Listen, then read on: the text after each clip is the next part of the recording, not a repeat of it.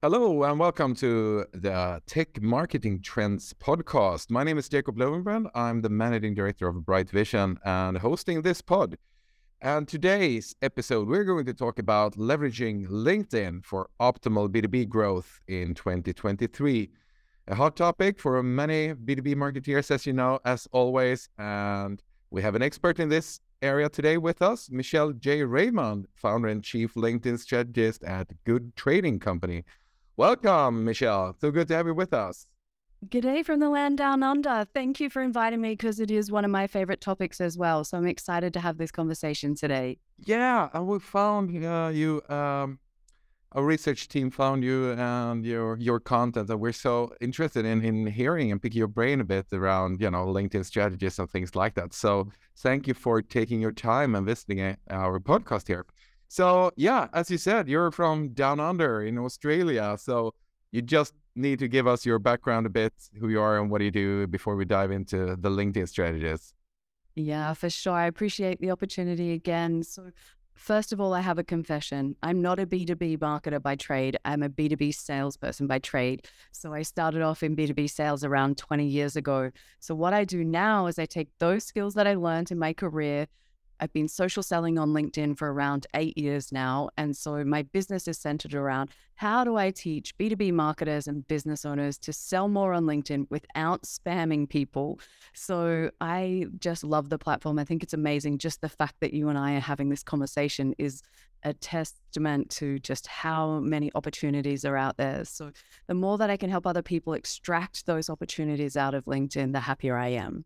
Yeah, I totally agree. And just before we put on the recording, I can just say that we discussed the global business climate that we have today. You're sitting in Australia, I'm sitting in Sweden, and we're both working with the companies in the States and Europe and Asia, and everything just mixes it.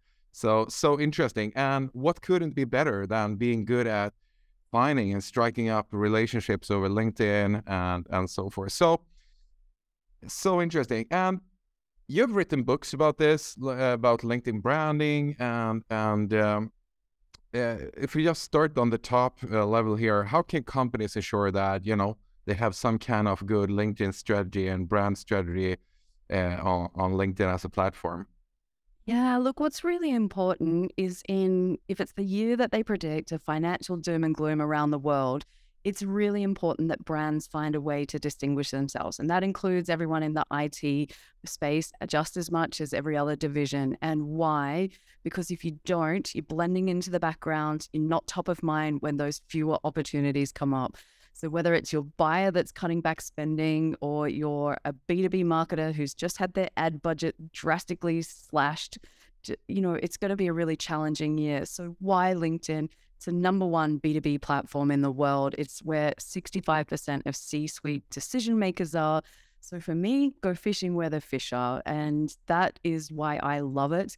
And again, if your local market is struggling, you can expand out into other markets and it's no big deal anymore. Pre-COVID would have been different. So if you haven't been on LinkedIn for a little while and you kind of have an opinion that it's not for you or it didn't work, come back and have another try. The new LinkedIn is so much more fun post-COVID, and I hope it never goes back to the way it was. Yeah, definitely. So LinkedIn is important, that we can say for sure. And uh, we're going to talk about a little bit, how to optimize this without spamming as well as you put in there, which is, I think a lot of companies might be a bit on that side of things, spamming too much or being too self-centric and so forth. So it's not easy to know exactly how to be as both an individual and a professional on LinkedIn as well as a company platform, using and leveraging it as a brand platform, as you say. So as a company within the B2B space who want to do this, where do you see the most interesting strategies and guidelines? Where do we need to start in order to build some kind of best practices around this area? Yeah, for sure. So my specialty is LinkedIn company pages, which, as you said, they traditionally have not been very exciting. They've been very much company focused. all about broadcasting and talking at the audience, certainly not community minded, certainly not personal. And it has basically been, company pages have had a content problem. And what happens is when you get onto the feed, if the content happens to show that it looks like an ad or it's a latest PR or the latest numbers, and it's not of any value to the B2B buyer. And the B2B buyer these days is much smarter than what they were back when I first started selling. The power has shifted. They're doing everything in their power to get around salespeople, get around your process. And if they had their way, they would never talk to anyone. They'd just be able to do that purchase without you. So by creating some content that's really valuable to help them with those purchasing decisions, and staying top of mind is really critical, but also not just staying top of mind, making sure that they can recall your business when they're about to purchase. So there are stats around that say typically in any market, 95% of your audience is not ready to purchase at any one time. 5% are ready, and they've pretty much already done all of the work. So we've got to look after that 95% so that when they switch and that buying, opportunity comes up, all they can do is recall your business. And so by having a company page and keeping creating content in that space, you build up a really strong company brand. Now, the trick is on LinkedIn, company pages don't get that great reach, right? And people do want to do business with people. It's a really personal platform. So my experience is don't just rely on the company page as much as I love them and they're my expert, kind of area.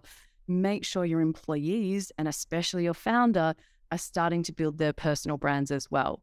The magic happens on LinkedIn when you have personal brands being built, you have the company brand being built, and the two of them work together in synergy. If you ignore either side, then you don't get as great results. And again, we're looking for every little piece of opportunity that we can stand out from our competitors. So having a little bit of both is what I would say. If you're a small business, you may not have the resources to do everything that you wish and, hope you could.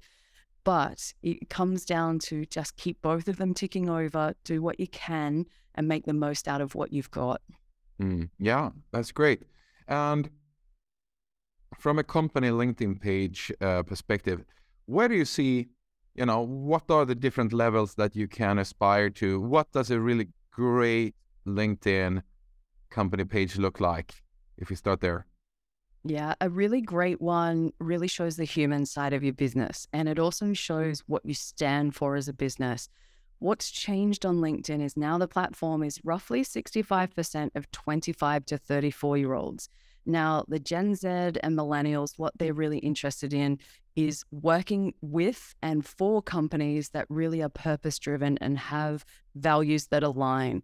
So we're starting to see company pages that do really well, that share about their values, share about what's important, care about purposes, and really create content around that. Starting to build a B2B community is where brands are starting to go. Now, I think we have a long way to go in that space. I think we're just starting to see some creativity come out in content on company pages. But the holy grail is to build a brand community where the people that love your brand talk about your brand, promote your brand, and you don't have to pay anyone to do it. They're just willing to do it because they love it so much. And that happens with some of the B2B SaaS products that are out there, like Gong is one of them. It's probably one of the most popular examples that's out there on the platform, but it's much bigger than just what you see on LinkedIn. They have a whole culture that happens in their business, which is why that's so successful. So again, you can't just create something on company pages that doesn't align with what's going on in your actual business offline. So do we have some work to do? Yes. Is it the holy grail? Absolutely. It's what I'm chasing with all of my clients so that, again, it's much more cost effective. You don't have to pay for influencers or paid strategies, but does it take time? Absolutely. Does it take effort? Absolutely.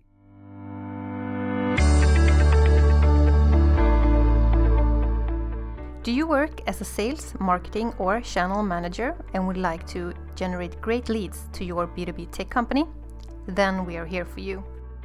By creating a qualified sales pipeline and strengthen your position in the tech industry, we help you grow. Depending on your needs, we use effective strategies like inbound marketing, telemarketing, account-based marketing, and paid media. Get more information on brightvision.com. That's good. And how should you weight your content between the web page and content that is on the company page on LinkedIn and content that you send out or publish as a spokesperson or an individual professional, so to say? Where do you see the mix? Should you copy the content so you have it in all three channels every time you write something, or should you have specific themes, or what would you recommend? Always going to come down to goals and resources, but I'll give you a couple of use case scenarios, which I think is fairly common probably with your audience. So we have probably the smaller end of town, like small businesses that might have, say, up to 50 employees. Now, it's going to come down to how much time that the B2B marketer, the manager that's looking after this, how much time do they actually have to put into this? Are there any other employees that are willing to be part of the program? Now, if you're out there on your own and it's just a function of one department, it becomes really hard, and you've got to juggle. So you'll find then most often it's just keeping the company page ticking over. Typically in a business that size, you might have a couple of people that are happy to create content.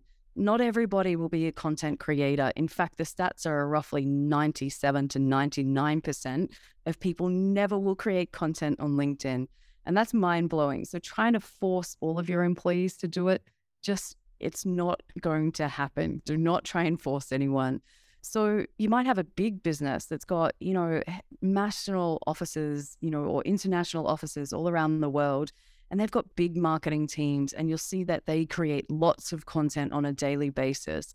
So we've probably got the full spectrum in there. If you're a really micro business, like a solopreneur, or, maybe a couple of people in the business, you're probably just going to tick it over on your personal profile more, just because you'll get more reach based on the LinkedIn algorithm. I wish it was more even. The fact is it's not. It's really hard for company pages to show in the LinkedIn home feed. They're doing some work to help with that, but it's not coming anytime soon. So we've got to play with what we have with, the guidelines that are working on LinkedIn right now. So if in doubt, more on your personal profile, but keep the company page brand ticking over.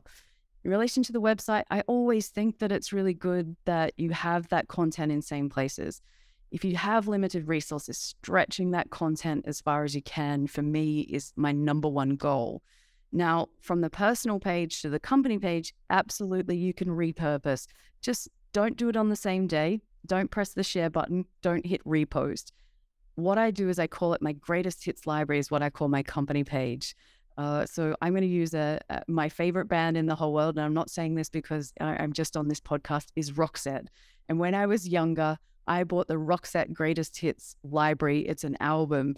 Why did I buy it? Because all of my other previous albums, you would buy and there'd be like 3 really good songs, and the rest you kind of went, yeah. But if you buy a Greatest Hits, it's all your favorites. And so look at your company page like a Greatest Hits library. So if you create something on your personal profile that really works, give it some time and post it over on the company page. So if someone comes across to your company page, which they can discover that through Google, not just necessarily within LinkedIn, that they find only the best of the best there. And that can often relieve some of the workload and stretch things further. That's great advice. That clarifies it so more playground on your personal profile, keep your really successful content on your company page there. So what kind of content do you think resonates mostly today? Should you go, we have been writing blogs now for 10 years. We talk a lot about video content, or what's the content trends that you see make most interactions or get most viral these days on LinkedIn? Look, the easiest one that is always going to get the most attention is something that involves a photo of somebody's face. So it doesn't matter whether it's behind the scenes, it doesn't matter which employee it is. Anytime that we get to see somebody else in a photo, and I don't mean a corporate photo shoot, I mean grab your smartphone, something going on in action. We want to see that the stuff that I can't find that's on your website, I'll go, it's really polished, it's really perfect. I want to know what's really happening on a day-to-day basis. And that's the cool part around LinkedIn is it's dynamic and daily. So always going to happen that something with a face in it will perform the best.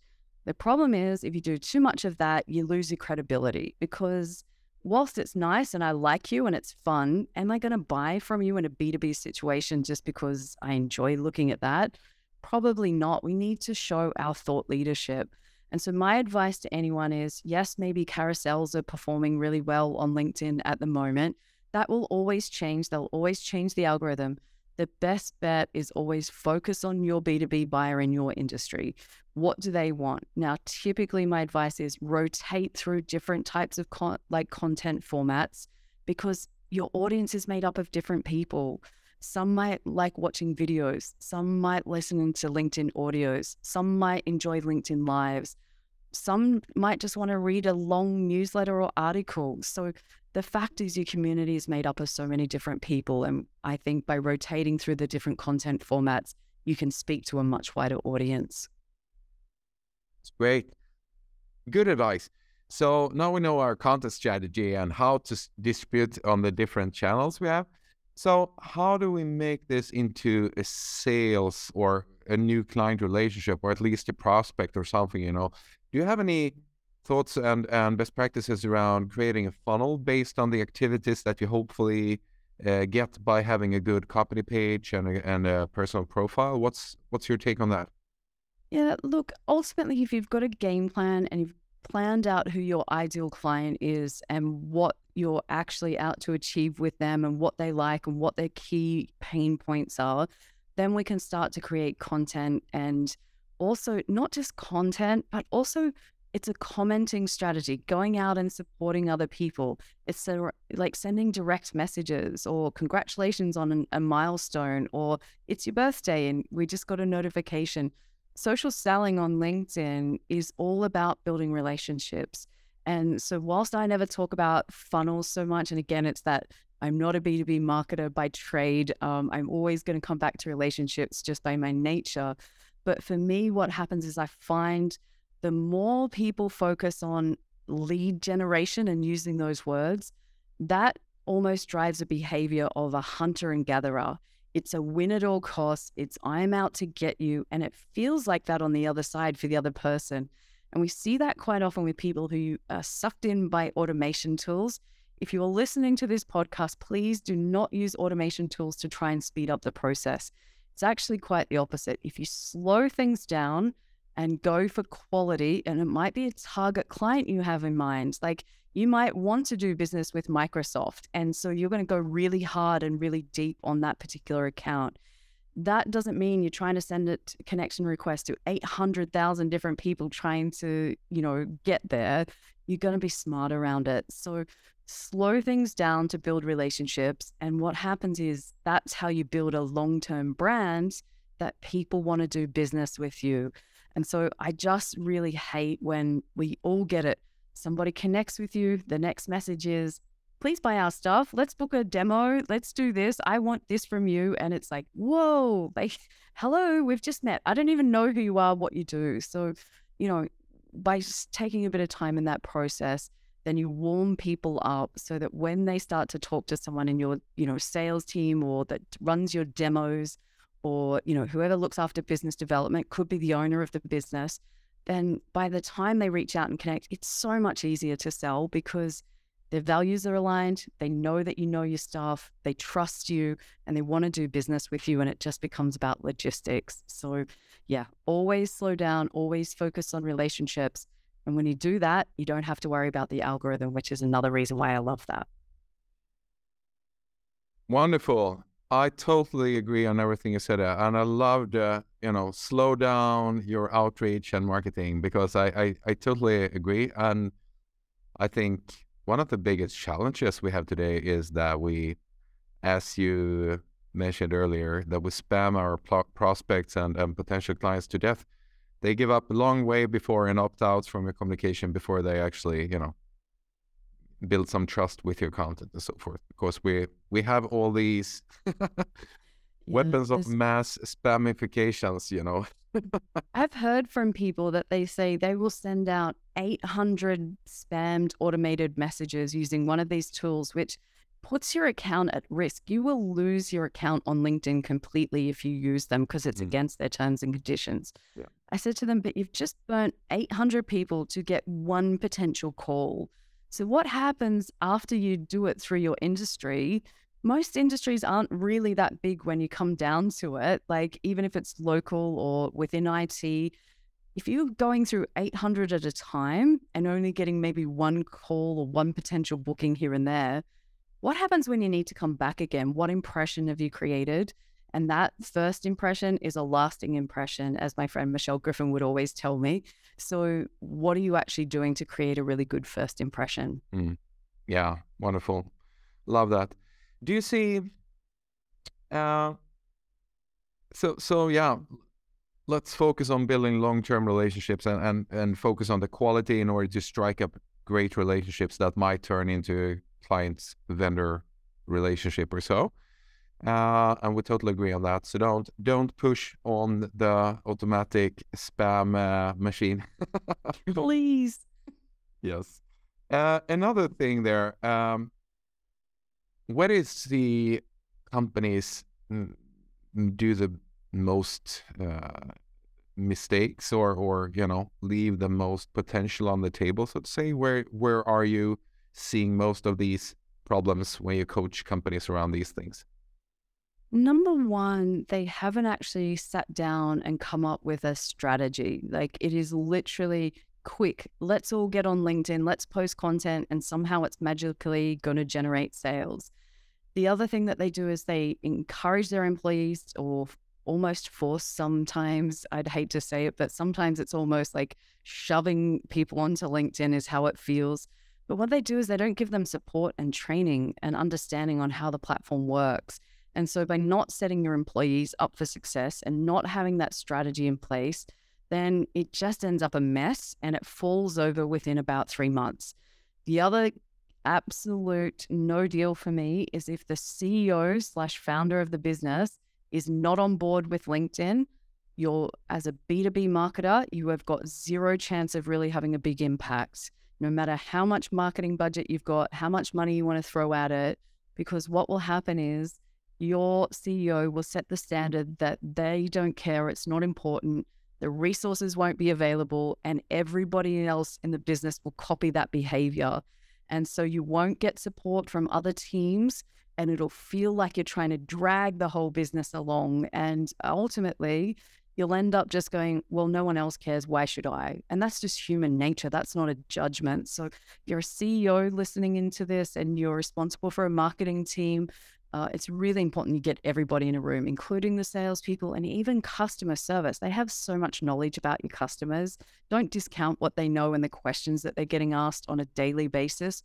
They're often a really good source of content ideas. What are the questions that you're getting asked all the time? What are people complaining about? What don't they know how to use? What are the common questions about this piece of software? And so you can create content around that kind of stuff as well. So for me, if you want to set it up for success, it's a really strong brand. It's about having a game plan in place that everybody's on board, and give people training so that they're set up for success. Awesome. Yeah, I like that.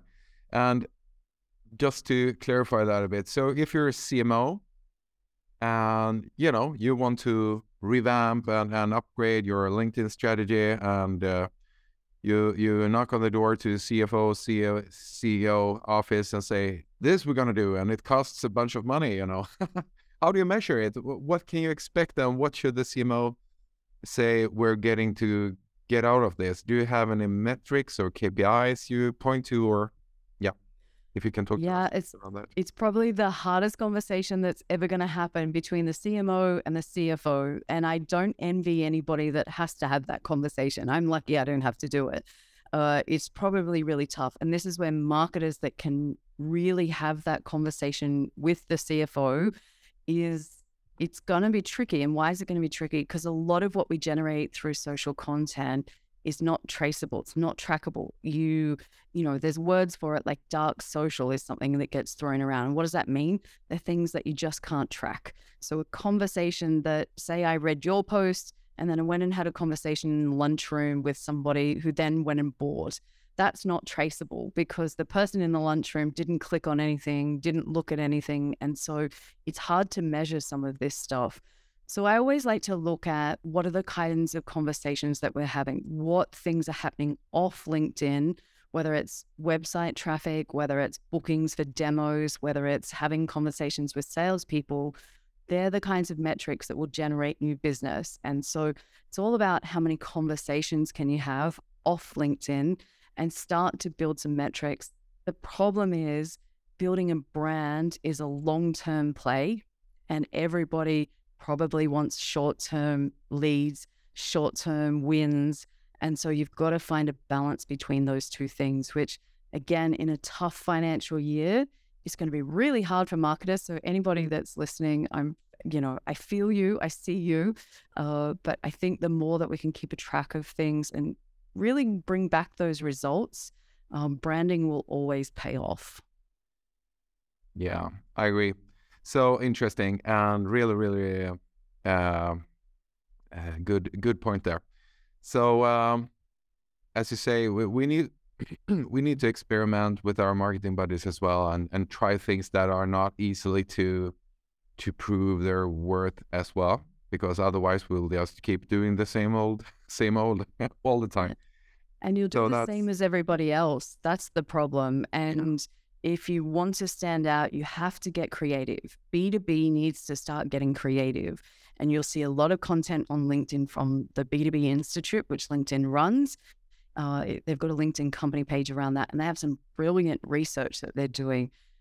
Get creative is the answer, because that will help you to stand out from the sea of same. Yeah, that's great.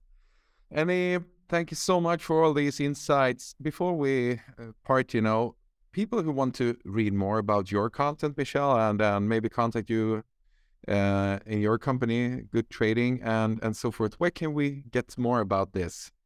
Look, I'd love anyone that's listening. Come and find me on LinkedIn, of course. I'm Michelle J. Raymond, and the reason I have the J in there is because there's a lot of other Michelle Raymonds in this world, and I've met a few of them. So to make it easier for you to find me, it's Michelle J. Raymond. I also have a website, linkedinforb2bgrowth.com. Just jump on there and you'll find all my links to podcasts and my books and YouTube channel, where there's lots of cool resources to help you get more out of LinkedIn. Well, thank you so much. And we'll post the links to that in the show notes, of course. But thank you so much for sharing all your insights. I wish you all the best. And we're just winding up our day here in Sweden, and you're winding down your day in Australia. But thank you so much for taking your time and chatting with us. My absolute pleasure. Cheers. Cheers.